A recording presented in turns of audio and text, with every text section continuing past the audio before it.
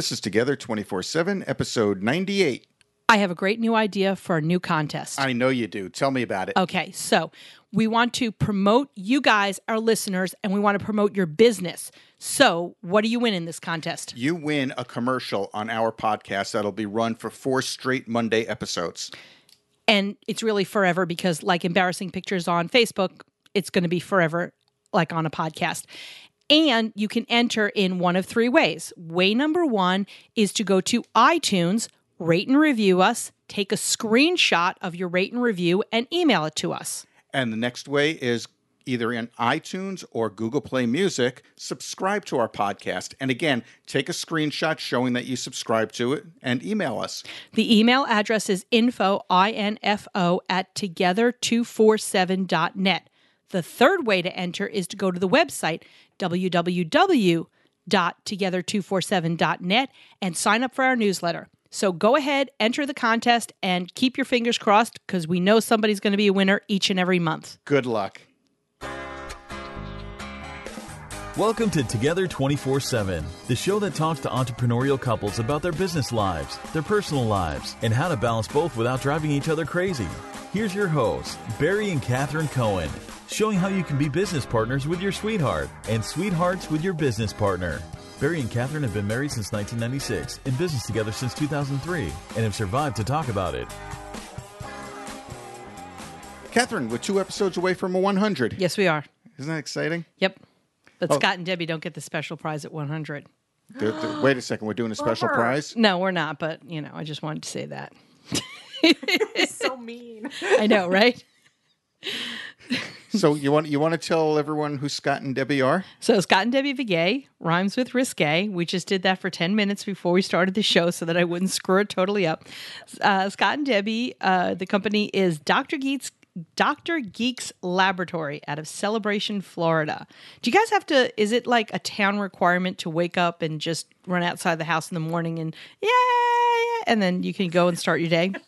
Well, it's more of a guideline than a rule, actually. But, it just sort of happens to be the case. You get out there and there's bluebirds singing and all that stuff. Actually, when we first moved here, there was some deer on our lawn. And my aunt said, "Oh, my gosh, you have audio animatronic deer." And actually, no, that's the real thing. Those are real live deer. Yeah. Mickey didn't put him there. That's right. We stole them from Disney last year. That's right. Yeah, right. Exactly right. So Dr. Geek's Laboratory is an edutainment company. You guys have been in business together for 4 years. You are married for 19 years. Your child is Schrodinger the cat, and Schrodinger is 8 years old. Mm-hmm. And apparently very cute because pictures are taken of him all the time. Pictures are taken of him all the time. Scott, or Dr. Scott, and I can go off into an entire Rocky Horror Picture Show tangent over here. But I won't. You wouldn't be the first, we'll just put it that way. That's right. I'm sure. Dr. Scott is a modern Renaissance man. You hold 2 doctorates. You're an attorney and an archaeologist. I am still trying to figure that one out. Are you trying to sue dead people? Trying to sue dead people. No, that's great. I'm just addicted to higher education. Just one of those things, and I'm always trying to learn something new. And quite honestly, when I was looking to do something, it was my second career going into law after the year 2000 and all that sort of stuff. And so I wanted to do something that I could actually still see my wife while I was practicing law. And I looked into it and saw that there was a lot of legal requirements for archaeology, and that was also another passion of mine. And so while I was actually studying for the bar exam, I went and got my PhD, and then I ended up being a senior archaeologist in the island of Kauai. That has got to be fun. And what kind of digs are over there? Because we're always watching stuff with digs in the Middle East, which old is our lava. Old lava. Which is our particular favorite. But what do you guys find in the old lava? this is where I get to crush some expectations, I suppose. When I told people I was an archaeologist on Kauai, they think of Indiana Jones, Raiders of the Lost Ark. After all, it was filmed there and so forth. But I learned a lot more about septic systems than one would ever wish to know.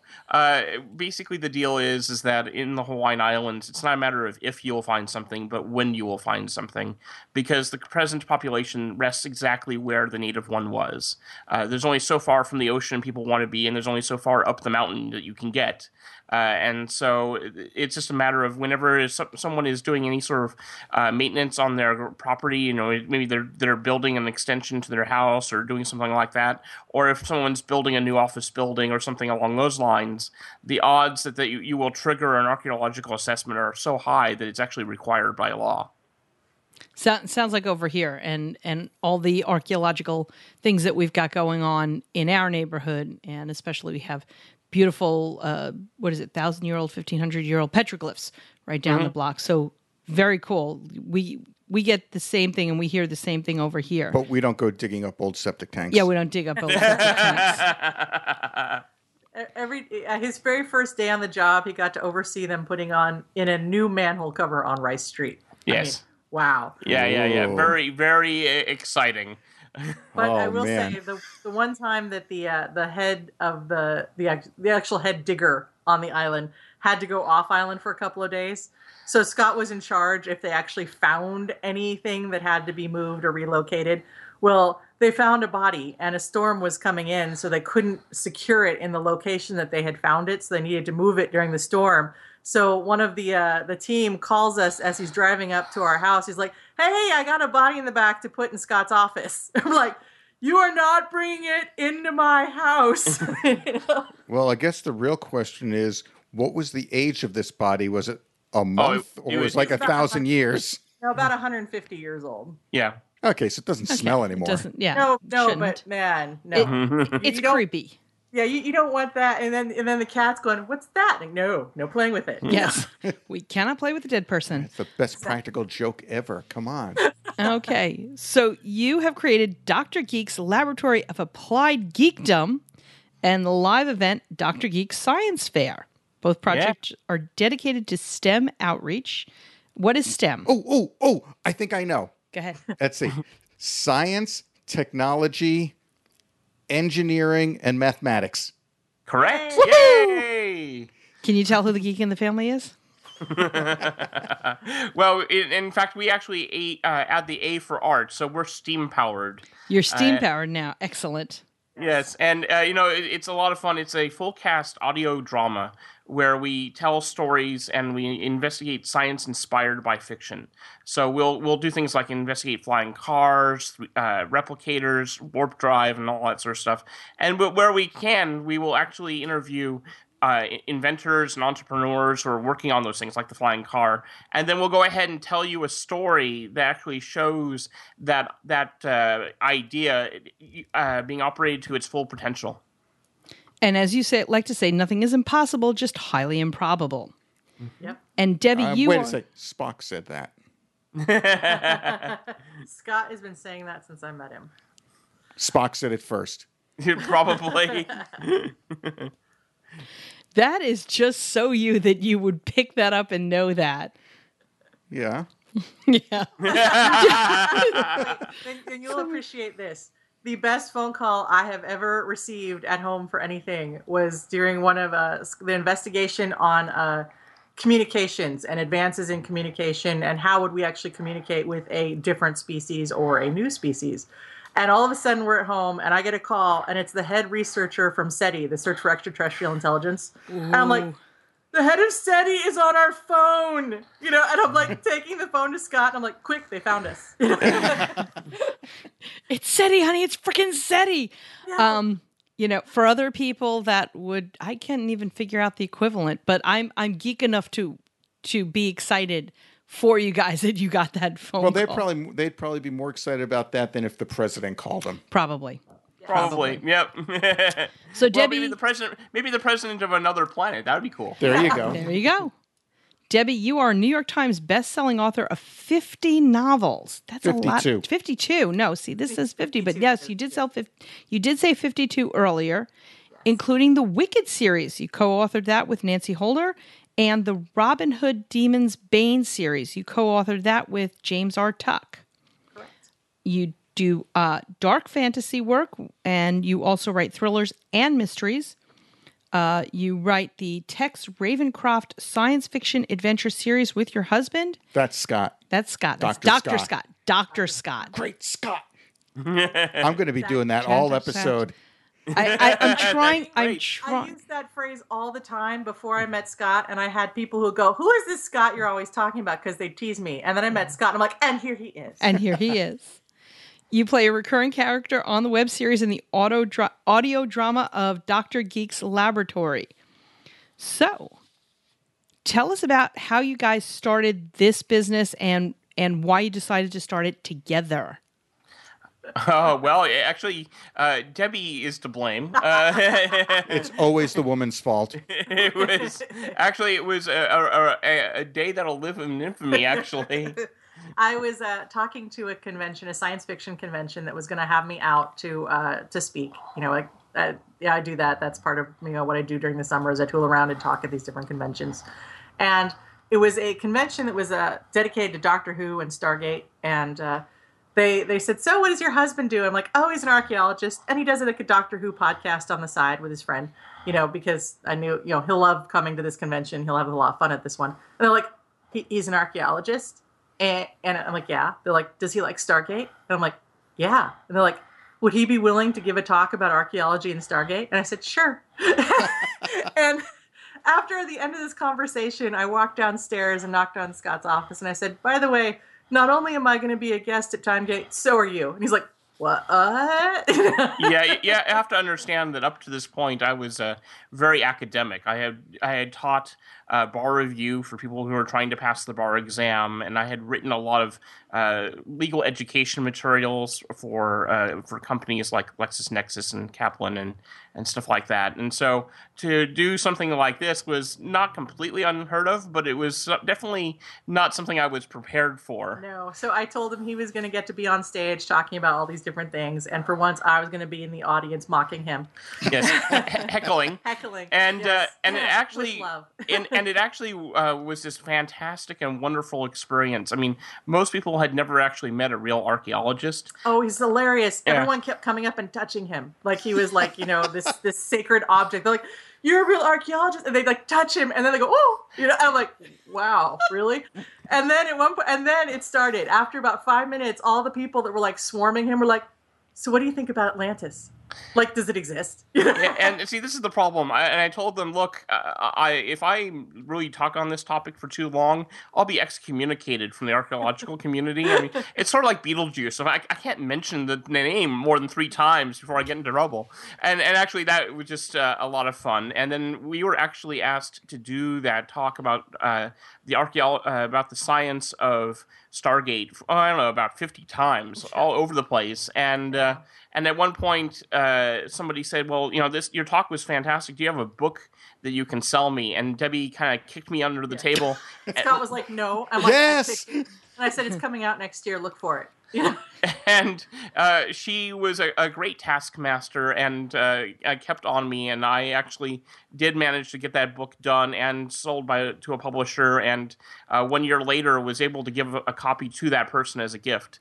That's cool. For kind of inspiring the whole thing. Yeah, but we're sitting there going, well, this is fascinating because, I obviously all kinds of people have read my books and stuff, and they want to talk to me, but they were so much more interested in talking to him because they had never met someone who was an archaeologist. And I'm like, this is interesting because there's a disconnect where the sciences are not getting as much attention as they should be, and people really want to talk about it and are fascinated by it, but don't know how to engage necessarily. And we started talking to some of our friends whose parents were retiring, who were engineers and things like that, and they were really frightened because they'd retire from their job on Friday and be hired back as a consultant on Monday because there was nobody coming up after them in our generation or the generation behind us that was studying what they studied. And so we have nuclear engineers who are trying to document everything they know because there's no one to take their place when they're gone. And that's kind of a frightening thought. And we're like, we should do something to kind of, let people know what's going on with sciences. And then Scott has always been obsessed with that Avery Brooks commercial from the year 2000, where are my flying cars, where? And he's always complaining, where are my flying cars? And I'm like, you know what? Instead of complaining about it, go figure out where they are and why we don't have them, and let's see what we can do to get people excited about it as much as you are. Right, and that was the turning point, really, because when we decided that, there's a lot of people that feel disenfranchised, that the 21st century isn't what we all hoped it would be, and that the answer really is, well, you have to kind of get off the couch and get involved. And so what I like to say is that the Dr. Geek's Laboratory show kind of sparks the conversation. There's a lot more to learn about being an engineer or being a pilot to fly a flying car, or what's involved in that, and city planning and all those other things. But if the Jetsons is what got you interested in the topic, then we can start there and move on from there. Exactly. So that's where it all started. And because he was already doing a podcast show, with a friend, I'm like, he was like, well, why don't we do like a science show? And then very quickly we realized that we could do so much more. We could do so much more. And basically fiction is the sugar that makes the science go down. Yeah, our first episode sounds very much like a podcast. It's a couple of people talking about a topic with maybe a little bit of soundscape involved. And then we listened to that episode and said, you know what, we can do better. And starting with episode 2, the whole show kind of morphed into full cast audio drama. Right, with interviews with actual scientists working on, real bleeding edge stuff in the episodes. And what's awesome, what I always love is I let Scott handle those interviews, but I love listening and hearing when all of a sudden they'll run up against an NDA. Yeah, a do not disclose clause, and they're like, all of a sudden they're like, we can't discuss this topic any further along these lines because by contract I can't. We're like, oh. Or I'll have to kill you. Yes, yeah, it's like talking to the military, or I'll have to kill you. Exactly. Right. So something like that. Something like that. So Debbie, as a real live author whose books you could find in places other than a secret website, and we'll hear more about that later. You are an entrepreneur. You've been for 52 books worth, but have either of you been entrepreneurs in the past, either together or separately? Well, no, not really. We kind of had this idea that you would, graduate from college, go work for somebody else. You do that for 30 years and you retire. And it really was kind of the new world of the 21st century where we both kind of said, that's not working out the way we'd all hoped. No, so I ended up, doing my writing, and then I was doing some teaching. I taught at a university for a while on the side until I didn't have to. And but Scott was doing a lot of, like I said, he did a lot of legal education, but he did go into business for himself doing that because he was a contractor for several different companies who were looking for legal education materials. Yeah, and they sort of outsourced that a little bit, and so that became like a thing. But as far as, building a business like Dr. Geek's Laboratory, where you're actually trying to create a product to sell and all that sort of stuff, that is actually something that we just kind of put together, did together. And what's great is that Debbie is very much involved in all of that, just trying to make sure that it all kind of makes sense and is fun. Yes. I think I can tend to be the sciencey one and can kind of bogged down on that a little bit. She's always the one to kind of remind everyone of the whimsy. and that's kind of cool. And then we kind of that's sort of why her character of Claire is the way she is. She's sort of the what is it, the person in charge of the committee who is in charge of giving us our funding for all of our various experiments. And my character is like a cross between Maleficent and Darth Vader. And Veronica from Better Off Ted. Veronica from Better Off Ted. So yeah, sort of a frenemy really now. And so what's it like to be a character that has no real boundaries? Exactly. And how do you just go around and you inspire people to do whatever they want to do and bring out the best in them? And so in a weird way, the real life behind the scenes of Dr. Geek's Laboratory is kind of the same way. We're kind of encouraging each other to, do different things and approach it different ways. I mean, a lot of people, I think there a lot has happened in the early part of the 21st century where those that are geeks and nerds and so forth have kind of inherited the earth a little bit, which is fantastic. But at the same time, I don't think a lot of people would expect that we would be going to conventions as a way to outreach for the show. But really, that's kind of a prime demographic. Yeah. Is it right at the conventions? Geeks and nerds. The geeks and nerds, and of course, their kids and their kids. But not that's sad. Not to downplay your pop culture. I don't know status. Your pop culture status, but I would say maybe Neil deGrasse Tyson started this whole thing about science is cool. Well, I think Bill Nye the Science Guy. Nye the Science Guy too. Yeah, I have this thing for Neil deGrasse Tyson. I don't know. Yeah. You're not the only one. Thank you. So do I. But yeah, and before Bill and I, there was a few other people too, and was the Mr. Wizard, Mr. Wizard, Mr. right? Wizard. And all that sort of stuff. That's right.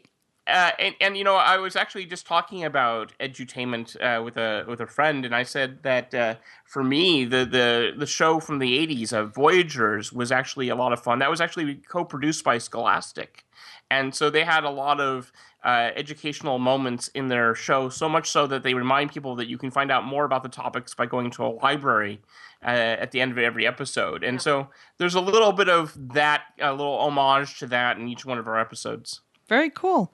So with the show, with Dr. Geek's Laboratory, who does what, and how do you check in with each other on everything getting done and the responsibility? Oh, that's a good one. I hit a button. Question. Well, the funny thing was, at the very first, I'm like, here's a fun thing you can do, and this is what I think you should do with it. Yeah. Thinking I was going to get to, wipe my hands and walk away. Yeah, no, that didn't happen. No. So I will come up with an idea about what we want to do with the season, and then I will go ahead and write like a rough draft of every episode. At which point, then we'll talk to our voice cast and go through like a read through, and then take their feedback and additions and modifications. Because at this point, everybody kind of knows their character pretty much, and we've done now 2.5 seasons worth of stuff. We're doing a pre-production on season 3. And so we do that, and then with Debbie, what's great is that she acts as our director for all the episodes and kind of wrangles the talent. We have a rather large voice cast, and none of them are anywhere close to one another. There's maybe like 1 or 2 in Northern California, and then the rest of it's all over the place. And so in order to get the performances that we want, sometimes there needs to be a little bit of a direction. But because we're using friends and family as part of the voice cast, it's kind of sometimes hard for me to be the heavy. Yeah. So Debbie gets to... I get to be the scary one. Debbie gets to be the scary one and kind of keep everybody in line as in the role of director for that. And then really a lot of it is she'll come up with these great, fantastic ideas about, like, oh, hey, wouldn't it be great if the characters did X, Y, or Z? Or, hey, I think that you should investigate this. Let's look into this. And she'll come up with, like, some leads for us to follow and to try to get the interviews and stuff like that. Yeah. Scott does all the work of contacting the scientists, getting the interviews with them, and actually interviewing them. He also, for the most part, since the first couple of conventions, I now leave convention appearances. I leave all the organizing of that kind of stuff to him because he's very personable. People love talking to him and everything. I'm the person that's kind of sitting in the corner going, what do you want from me? Why are you talking to me? I'm working, And then I handle a lot of the I handle like a lot of the expenses, like, things have to get paid, or we have to, take care of insurance or stuff like that. I tend to end up handling some of the harder business ends, whereas he handles the part that's interfacing with people, where he has to be more warm, nicer, and everything else. So I'm sounding really bad now. Yeah, Okay, so Maleficent, Yes. Darth Vader, Yes. the director / heavy who yells at the family, Yes. and the nasty one in the corner at the conventions. Yes. Well, if you just give her some Cheetos, she'll be fine. She's it, man. I was gonna Don't make me say, hurt you. Debbie sounds like my kind of gal. We should go hang out together. That would be awesome. I man. know, right? That's like me to a T. I don't know why people think that that's a bad thing, but I'll explain it to you afterwards. okay. Scott's always the one saying, you know you have friends, right? You realize that your friend's birthday, anniversary, fill in the blank, is today, and you should probably say something to them. I'm like, have you? He's like it's 7 a.m., man. Get on the ball, you know. So but he's very much a people person, and people flock to him and gravitate toward him. And so, I mean, even at the conventions, like they just love talking to him for hours and hours and hours. Where I'm like, are you buying my book or not? You know. and it's funny because, you know, I can talk endlessly and for hours, but, you know, you have to, I have being interested in the topic and engaged first. And I think, you know, it was in some cases, you know, she is just as much of a geek as I am, but I have a tendency to speak in geek. Yes. So that kind of helps a lot. Like, you know, when we were talking about archaeology and Stargate, I knew I had the audience when after a few minutes, I looked at them and said, you know, is there a lunch or something that I should know about? Yeah, making a reference to Stargate the movie and stuff like that. And the moment I did that and I made that quote, they're like, "Oh, he's one of us," you know, and all that sort of stuff. They love him. Whereas there's a lot of Debbie's fans, especially of like the Wicked series and stuff like that. It's sometimes it's hard for people to come and talk to her just because they have this idea that, you know, she's the creator of the world that they like so much, and no one really knows how to interact with an author. It's kind of weird. And so one of the nice things about the Dr. Geek character for her is it's another way to interact with the audience a little bit. Well, yeah, it's very funny because while millions of people have read my books, I get so much more interaction at conventions from the people who love my character of Claire, because apparently she just, you know, something about her and her obnoxiousness they love. And they're much more comfortable coming up to me saying, I love you as Claire, than saying, I love your books. You know, and it's very funny to me. So I always sit there and I don't know how this happens, but, you know, clearly the show as a whole is really speaking to people. Well, I think we'll be able to figure this out once Scott goes and gets his degree in psychology next. See, I would kind of support that. I mean, here's the thing. He's an attorney, an archaeologist, an author, and an actor. I told him if he goes after one more career that starts with the letter A, I will kill him. So no architect, no artist, no nothing. I said he's got to move on to like the B's, be like a barber or a ballerina or, you know, something. Biochemist? Biochemist. I prefer to see the ballerina, but that's just me. So would I. I think it'd be funny. So let me ask you guys, you have been in business together for 4 years. What has been your biggest entrepreneurial disagreement? Ooh, that's a good question. Thank you. I thought of it myself. No, you did not. Thank you. Catherine thought of it herself. You know, that is a good question because, you know, well, anyone who's been in business knows that you make some choices that sometimes don't pan out. That's true. I know what the biggest like hurdle is. It doesn't relate to one specific incident, but just in general. While I tend to be the one that has to, you know, deal with the business end of things, you know, and, you know, make the calls to bankers or insurance companies or, you know, places where we're planning on setting up the event, you know, like the science fair convention and talk logistics or whatever with them. In general, I am much more of a dreamer and an optimist than Scott, which is strange because I think, you know, I think I can have it all, you know, and he's always the one coming in saying, you realize that won't work for the following 10 reasons.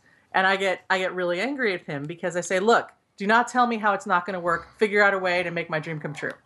Yeah, she wants me to be Roy to her Walt Disney. I do. And he's under the delusion that he's Walt Disney. I'm Roy, and that's very irritating. I think you know, part of it, I think, is just finding a way to try to do what we need to do, but keep the doors open. Yeah. You know, there's only so much capital, and so every time we make an investment into something, it's got to really be something that we hope will really work. Yes. Like the science fair, I knew that I wanted to do something like that, and it took about a year to come up and do the first event, and that really was a fantastic thing. But we couldn't reproduce it exactly because it really came down to the partnership we had with the South Florida Museum. They were fantastic.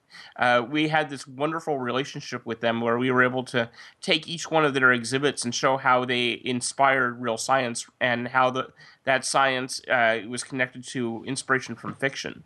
And you just can't do that everywhere you go. Not every venue is going to be open to that sort of thing. Yeah, and because I have like this sense of whimsy, and when we're designing the traveling science fair, which we have now, and I'm sitting there going, well, we should have like exhibits on this or exhibits on that. And Scott's like, do you realize how much that those things are going to cost to try to transport and to try to insure and to try to, keep from breaking into 5,000 tiny little pieces? We're going to have something streamlined, very clean. It's going to be hard for people to break it. And I'm like, but it won't be, as pretty, and there won't be as many gizmos that people can touch. And he's like, exactly. Less things for people to touch and break, Well, the show needs to last for more than a week. Exactly. That's sort of a thing. So it's that compromise, I think, that we do a lot. He's much more practical in that regard than I am. I usually play the part of the heavy, but I'm not the practical one in reality when it comes to planning and dreaming. So then tell me then, on the flip side of all this, what are some of the joys that you experience being together 24/7? Oh, well, I think that, when we have those moments where things click together, you know that you're there, that your partner's there to share it. I think that's the big thing. When we It's a shared triumph. It's a shared triumph. When we did that interview that's going to show up in season 3 for Project SETI, the person that we talked to at the very end of it said, you do a great job of distilling the concepts and making them approachable. Have you ever thought about being a consultant to Hollywood and stuff like that? And I said, well, no, not really. But hey, if you can get us the contact, I'll give anything a whirl. And it was something like that. That sort of a thing was a big moment. And then another big moment was when there was some homeschooling moms who came to us at the science fair and just said how wonderful everything was. And we were told for the first time that they were actually using Dr. Geek's laboratory as a supplement to their kids' curriculum. That's cool. It blew my mind. I mean, I'd hoped that, things like that could happen. But we didn't think we were there yet. Yeah, we didn't think. So. I mean, you never know. I mean, that's part of the problem with a podcast is that sometimes you're getting something like, 4,000 or 5,000 downloads or something like that, but that doesn't mean that people are internalizing it or applying it or how they feel. I mean, hardly anyone ever leaves a rating, no matter how many times you say, please let us know what's your feedback.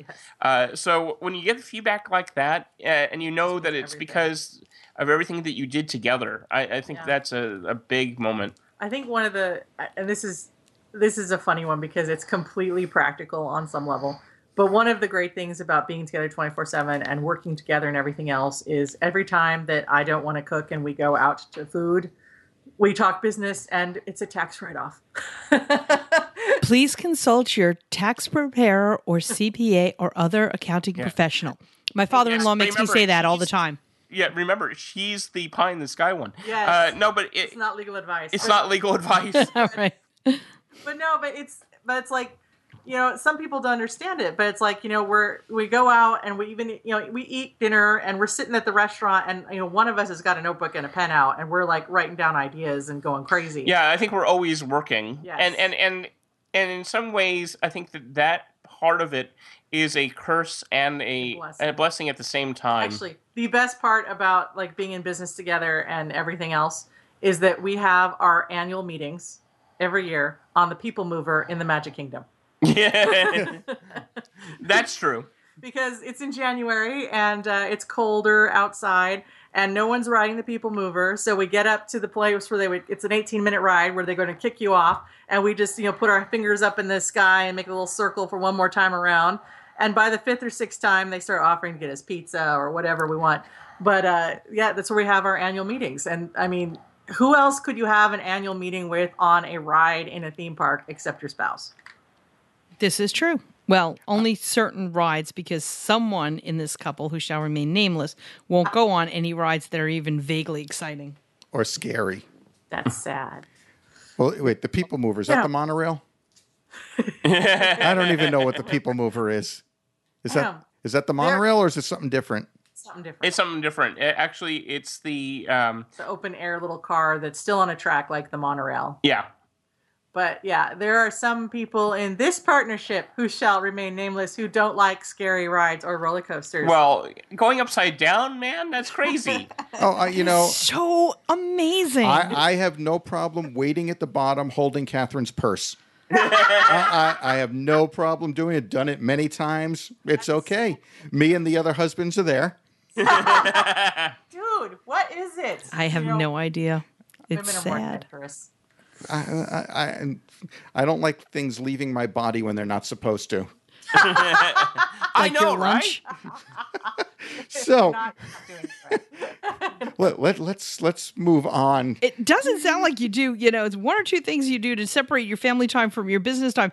If your annual meetings are on the People Mover, you're not separating anything No, out. there is no separation. No, there really isn't. I There mean, is no separation. our work day is kind of bizarre. It sort of bleeds into the next one, but there is downtime, but you have to kind of get to it. You know? and even then, because of the kind of work we do and the creatives we are, it's hard because like we go to the movies a lot because I am a film junkie and so is Scott. It's research. Yeah. But it is. But at the same time, I mean, I'm a writer, and now so is he. And I'm sitting there going, and we're sitting there, and at the end of the film, we're like, what would you have done differently? How did they screw that up? And it's all about analyzing the storytelling. Yeah, how is it having the same mother's first name caused you to be best friends? We were just having a Batman versus Superman discussion again today. Yeah. But Oh my gosh. So your mom's name is Martha. I don't get it. we've gone through 5,000 times how to improve that film. If only we were the ones that wrote it. Oh, there's so many ways. I'm not a writer, and So wait, I find need to. them. Do these conversations happen before or after the post-credits scene? Oh, after. After. Oh, so Okay. you sit there, wait for all the credits to roll, watch the scene, then you discuss it. Yes. Okay. Okay, good. Because you can't be discussing it, and all of a sudden the scene comes on. You have to stop your conversation. I get it. Oh, Yeah, and then you look around, the few stragglers that are still in the theater looking at us like, what is their problem? They just don't get it. They don't get it, man. We have to dissect this, and sometimes, it's all glowing. It's like, but it's still dissecting. It's like what they did here made you have this emotional response there, and that's fabulous, and we should mirror something like this, and we do an episode of that, and Yeah, and or the idea is that Debbie's fans would hold her to a degree that would never get away with that. yes. If There are things I'm sitting there, I couldn't get away with that. My fans would scream bloody murder and say that I was just, phoning it in or whatever. So it's Episode 1. Episode 1, yeah, and 2 and 3. So, well, now let me ask you then. Since we're on the topic of books now, you like how I did that? They Yes, talked about books. but it can't be yours. Yeah. Very smooth. So, tell me a book that you have read, business-based book that you've read, not your own, that has really helped you along in your career that you think our listeners would like to read, that it would help them. Oh yeah, excellent. Well, Debbie's read like 3 different books from the various people at the Walt Disney Company. Yeah, I read all the companies that they put out about how the Cinderella, Imagineers think. Sleeping Beauty. No. It's like all the Imagineering books. It's like Actually, we could. I don't know. I'm trying to envision the stack of books on your nightstand. I know, so am I, and but it's there are some books that have been put out by Disney Imagineers that talk about not only customer service but also the creative aspects of building Disney magic. I go through those like they're candy, and they have a lot of great ideas, and then I'm trying. And we're trying to. You want to take a second? And What I will do is I can give you the titles that you can link, that you can put in like a write up if that would be helpful. Absolutely. Our fans would love that. Yeah, And I also, the other one that I really loved was there was a book on thinking like Leonardo da Vinci. and how how he could do so many things in so many different areas that were completely seemingly unrelated to each other, and how how creative individuals, if you start harnessing your strengths and you can go in directions you don't think you can, and how you can relate that to business sometimes. Those were exciting. That was an exciting book too. Yeah, I think what's great about all these books, and the mystery that we are trying to crack over here, is how do you take that pure energy for creativity and apply it to an actual business? That sometimes the creative juices flow, but there's no real practical output. And then there's things that are if you get too mundane, then all of a sudden you feel like you're not being creative enough. Yeah. And so that idea about being able to take a concept from idea to fruition in this context is something that it's very much like what we're trying to do. So we figure pay attention to those that have done it well.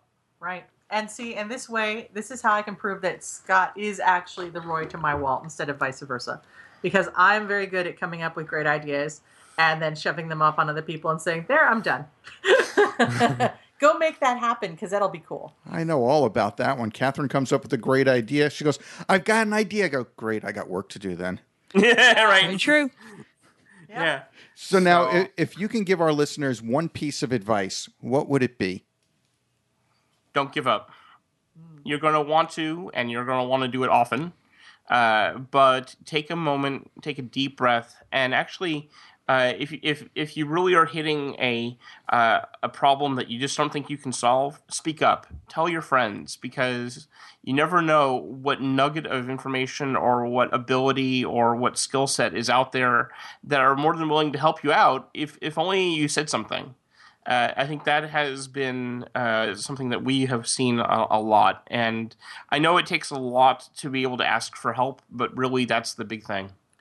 When you're presenting a face to the public, always be quick to praise the other person. Always be quick not to look for the attention for yourself, but to make sure that the other person is getting their due. No matter how you divvy up the work behind the scenes, because when you're building up your partner, that has a very positive impact on the people that are trying to check out your product, because that kind of good vibe and that sense of the fact that they might be in the presence of someone who's really amazing, really is helpful in getting sales and in getting listeners and just in getting appreciation in general. So I'm just saying, always, no matter what's going on behind the scenes, no matter how much you're disagreeing, always present a united front to the rest of the world. That I hear, because we also have fur babies and feather babies. I hear that's really good with kids too, is presenting that united front, but certainly in business, to present that united front. So cool stuff. I was going to say, even if I'm coming down as the heavy, I know that no matter what I say, what decision I make, even if, I had to make a difficult decision to fire a friend once, and that was awful, and we stewed over that for days. And we lamented it for a long time. We did. It was terrible, and like I say, the first time's always the worst. But I did it, and I knew without a shadow of a doubt that no matter what happened, Scott was backing my decision. Absolutely, that's so important. Is if you can, for our listeners out there, if you can think for one moment of anything, big or small, that you don't know that your partner has your back 1,000% in business, don't do it. Absolutely don't do it. I think that's the toughest thing is when you see a couple in business and you can tell that they don't have each other's backs or believe in each other. Yeah. So that is a great piece of advice. And now, to step away from the serious, not that we've been that serious, but the food round. Ooh, food. Excellent. That's my sound effects. That's your sound effects. Beautiful, man. Guys, what is your favorite meal to cook together, or what is... Sorry. Or, we got an or there. What is your favorite meal at your favorite restaurant when you write it off as a tax deduction? Well, first off, full disclosure, we don't cook. Hey, I cook. Grudgingly. Grudgingly. Yes. Angrily. Mean. Angrily. No. So for us, I think our favorite meal out is prime rib. Yes. Oh. We gotta Yeah. have the prime rib. And do you have a favorite restaurant that you go to for that? Give them a plug. Currently, our favorite is Longhorn, which is a chain down here in Florida, because they have consistent prime rib. A lot of places you go prime rib, and one day it'll be stringy and fatty and hard to cut, and the other day it'll be tender. Longhorns is always consistent quality, no matter the restaurant, no matter the night. Awesome. So Longhorns, if you're listening, Scott and Debbie would like a free meal That's right. But with wine. They Yeah, deserve one. thank you. We want the 20. That was it now a 28-ounce cut of prime rib. Yeah, Oh, that's what I get. Okay, now this could end well or continue well, or this could end very badly right now. Okay, How do you order that prime rib? raw. Oh, thank God. Excellent. Excellent. And she means it, actually. Yes, because I have discovered that if you say rare, people somehow don't believe you, and they bring you medium rare, God forbid medium well, where the earth has come to an end. So, but if I say raw, that sticks in a server's mind, And they pay attention and they go, what did you say? You said raw. And Scott's like, yes, she wants it alive and mooing, and if it's not, we have a problem. Yeah. Show it the oven in terror and take it away. Bring it here. As Catherine likes to say, hold the meat at one end of the room, light a candle at the other end, and That there works. you go. 3 minutes each side. You will I love- think you found another... my sister. That's right. All right, you will love this. Totally off topic, but it's on prime rib topic. I'd had a very lousy day. It was like one of the worst days in the last 5 years, and I was I was beside myself. It was such a terrible day. Scott took me actually to a different restaurant. We went to Texas Roadhouse, and I ordered the prime rib raw. And the server came back 2 minutes later, which is usually never a good sign. It means they don't have rare. And he said, something happened, and it turns out our ovens got turned on 2 hours late this morning. So we actually have a piece from the middle that is completely raw. Do you actually want it? I cried. It was like this most beautiful moment. Like God has smiled upon me in my sorrow. And they brought it to me, and it was shiny and purple and raw. And the manager walked up and said, "Are you sure?" I'm like, God bless you. they have like a disclaimer they want you to sign right there. Just want to make sure everything's okay. I did. I tried to convince him to do that, to turn the ovens on late once a week, and they wouldn't go for it. They wouldn't do it. It's beef No. sushi. Beef sushi. That's right. It's beautiful. Oh, Yeah, beef sashimi. yes. So carpaccio's a favorite then. Yeah. Yes. All right. So last question in the food round: red, white, or beer? Oh. Coca-Cola. Yeah. I actually have an allergy to alcohol, so I can't. I'll actually have a very bad health issue. So Yes, it makes him very, very, very, very sick. Wow. Is it entertaining for you, Debbie? Yeah, he can't have like NyQuil or anything. I actually hate the taste of alcohol, so we're perfectly paired. But I cook with it because I can burn off the alcohol. And right. once the alcohol is burned off, it tastes great to me and it doesn't make him sick. So when I cook with alcohol, I cook with white.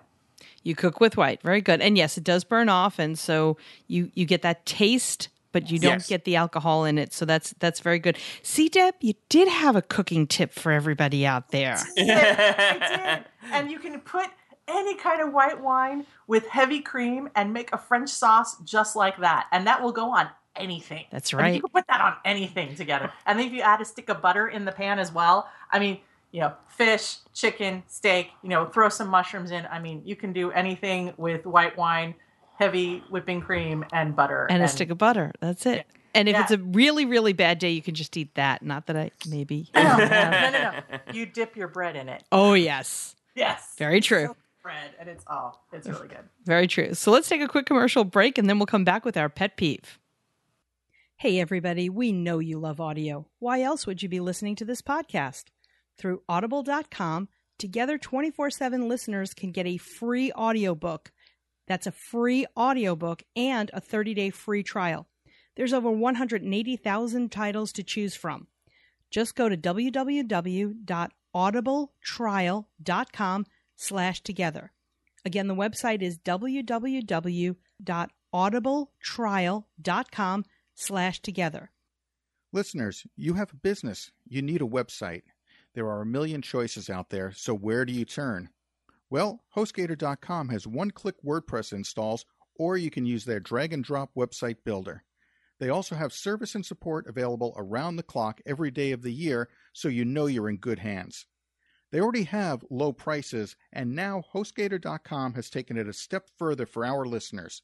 Use promo code TOGETHER247 to get 25% off their hosting services. Don't wait. Hit pause now and sign up at HostGator.com. Unless you're driving, then wait till you get where you're going. Remember, use promo code TOGETHER247 to get an additional 25% off at HostGator.com.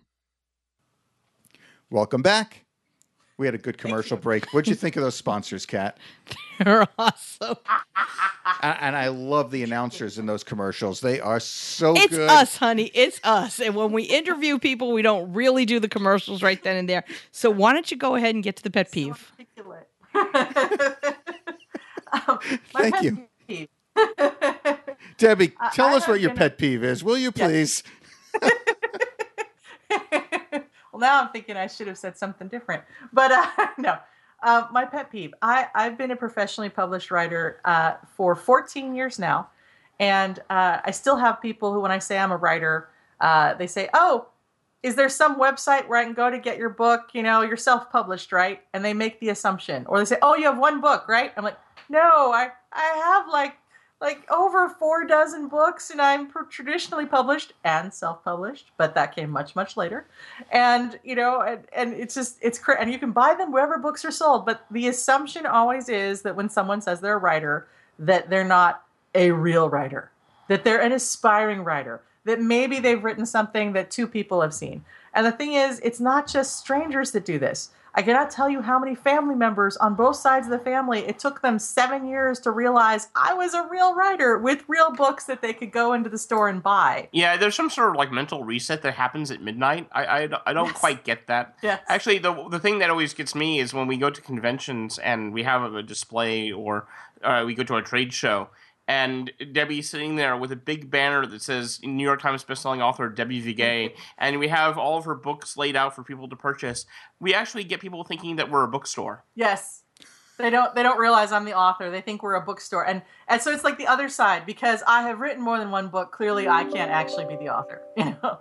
So that is my pet peeve. It's like the assumptions people make that it's not a real job, or that you haven't had any success, or that, you know, they're humoring you if they ask about, you know, your website that you must have to sell your 2 copies. Or if you work from home, that means that you're available at any time to do anything. Oh, yes, because your work for home is a writer or in business as we do, you're available at any time of the day for anybody who knows you to do anything. Oh, you're free to come help me, blah, blah, blah.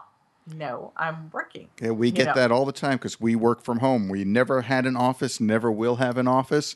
And I think until the day she left this planet, Catherine's mother thought that she didn't have a real job because we worked from home.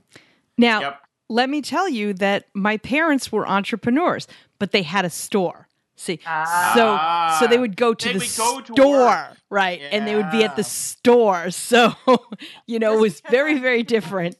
Yeah, just because I work in my pajamas doesn't mean I'm not working. That's right. That's right. I don't even get as far as pajamas. now, TMI. Oh, God. Now, before we get on to finding out or letting our listeners know where to find all of your stuff, I just have a question for the both of you. Are you excited that they're rebooting Stargate? Oh, you know, I am. Yeah. And I am excited to find out what the original guy had in mind. We're not excited that that he didn't like anything they did with the television show, and that he's been kind of, you know, mean about that, and that he plans on scrapping that all because we like the television show. But we are very excited to see what does come of it, because it's very sad that there is no Stargate currently, you know, new Stargate happening. Right, well, I love the movie, the original movie. I never watched. Actually, only one of the series did I watch, and it was the last one. I don't even remember the name of it. I think it was Stargate Universe. Universe. That was the one. Yeah. Yeah, no, I'm so sorry. No, that was their attempt to make a connection to like Battlestar Galactica. That was Right. terrible. Yeah. No, I highly recommend Stargate SG-1. Yes. That ran for over 10 years and It was amazing. was amazing. That was the and- one with MacGyver. I Yes. actually used to watch that series before we met. Really? Oh Yes. yeah, excellent. And then I converted you over to Star Trek. I was already a Star Oh. Wars fan. No, I liked Star Trek the movies, not the series, and I was also a Star Wars fan. But anyway, See, I'm Star Wars, and I like Star Trek except for Next Generation, which I hate, and Scott loves. So go figure. that's funny. So, Geekdom Unite, we will have you guys all of your information on the website, on Together 24/7, your show notes website, Scott and Debbie Vigay, the Dr. Geeks Laboratory. Great for those of us who love science but don't want to sit there with our nose in the books and just, it's so, I love it. It's so fascinating. When you were a kid, if you're not a science fan right now and you're an adult, when you were a kid, it was awful. It could be very, very boring, but Speak for yourself. I love that science is becoming this fun pop culture thing. And Scott and Debbie, thanks for contributing to that. And thank you for being on our show. Thank you Thanks very for having much. us. Thank you for having us. It was our pleasure, and we'll catch everyone next time. Next time. Bye-bye. Bye. We want to thank you again for listening. Be sure to go to iTunes to subscribe to our podcast, rate it, and review it. And if you have any suggestions, just email us directly together@together247.net. Check us out on our website at together247.net/resources for some great ideas, resources, and offers for your business. And don't forget to click on our sponsors' links as well. Do you own a business with your sweetheart? We'd love to hear from you. Email us at guests@together247.net. And don't forget, we have a new episode every Monday and every Thursday. So go ahead and subscribe and keep on listening.